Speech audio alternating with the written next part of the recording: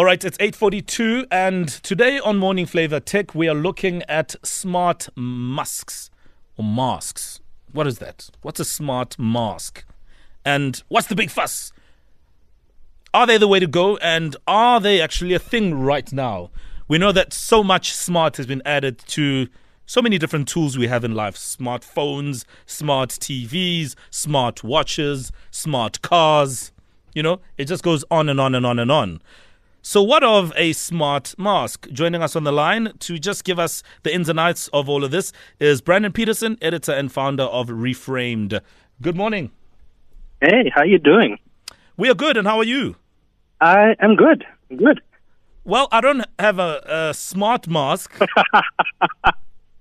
I mean, let's actually start with what on earth this is. It's weirdly enough exactly what the name says, and I say that because you'd think, why? Who would do this? Sure. So, you know the masks we're all wearing right now because of the pandemic, to obviously keep ourselves safe. This takes it a step further. You get different sort of variations of smart masks depending on who makes it. And usually what they do is they connect to your phone, to an app on your phone, and they can tell you all sorts of things, So, like, some of them will tell you how much battery life you have left.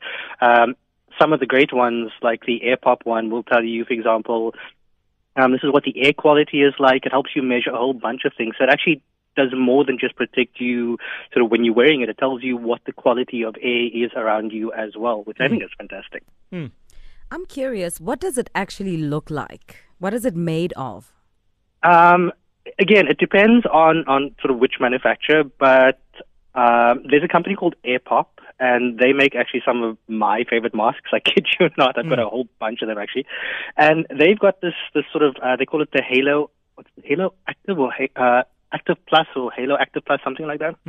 And it's actually got sort of two layers. So there's like an outer shell, which is like a sort of, it's not hard plastic, but it's a more sort of firm, rigid shape. And then there's a second layer, which is sort of like a filter, which is sort of more closer to your sort of traditional mask. You then again get LG, who's got something that's, completely solid plastic on the outside. It's got these little filters that you pop in. And that to me just doesn't look comfortable at all. Looks like something we might have seen in movies. It's like Star Wars or something, that LG one. Yeah. I mean, is it about the connectivity of things? In other words, you speak about how it helps you monitor certain things. Are you telling me, Brendon, that if I have an app that is linked to my mask, I can do all of this?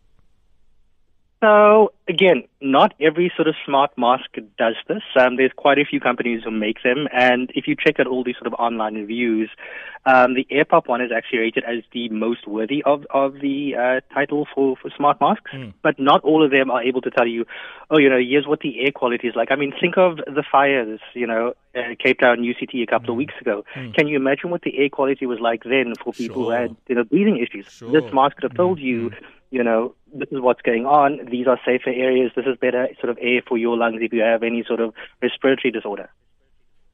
Brendon, then aren't we bordering on a case of paranoia? I mean, wearing a smart mask like this, knowing what kind of air we're breathing and what germs are around in our environments. I mean, South Africa hasn't got the cleanest of air.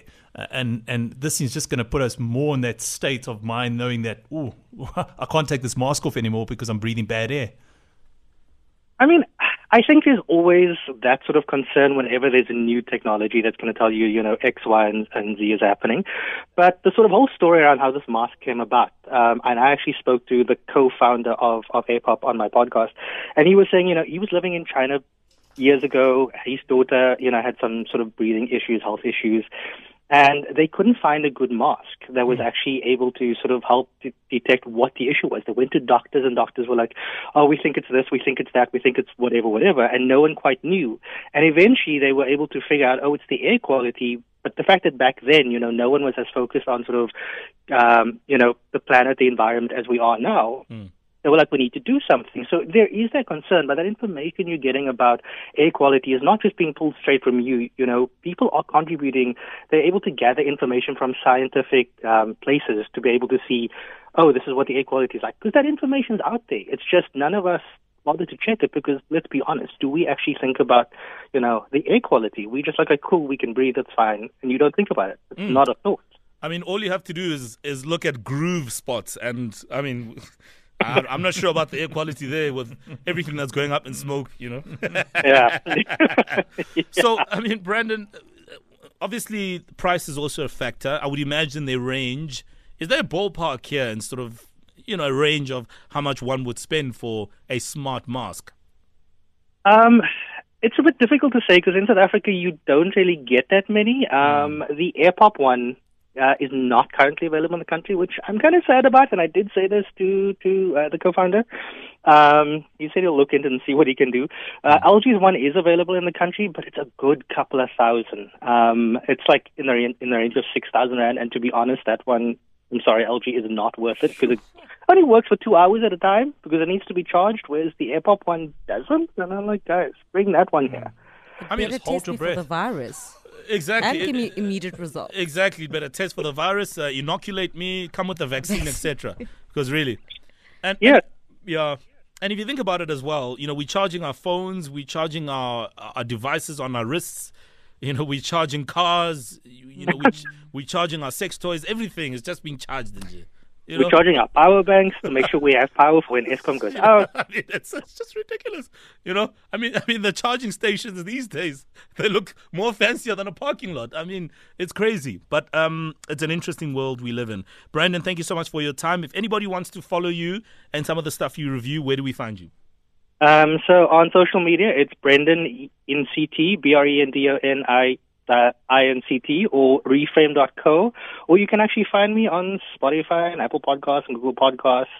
Just look for Tech Reframed. Beautiful stuff. Brendon Peterson of reframe.co talking about smart masks. Would you buy one? I wonder.